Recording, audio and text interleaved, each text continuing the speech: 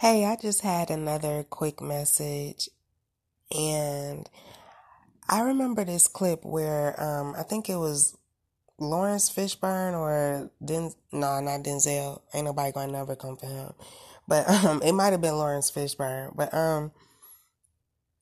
one somebody they was talking about the law of attraction at like an award show or something, and I remember all the comments under the video, under this clip, was talking about what he had on and saying, what the fuck is he talking about and all of that. And I'm like, I was confused because it's not like it didn't make sense.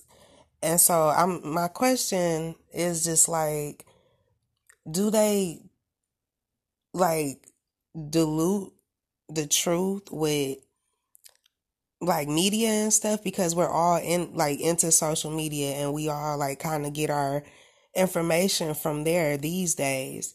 Do they put these comments under these videos on purpose to distract us or make us debate in our minds what we think is real and what's fake, or what makes sense and what doesn't?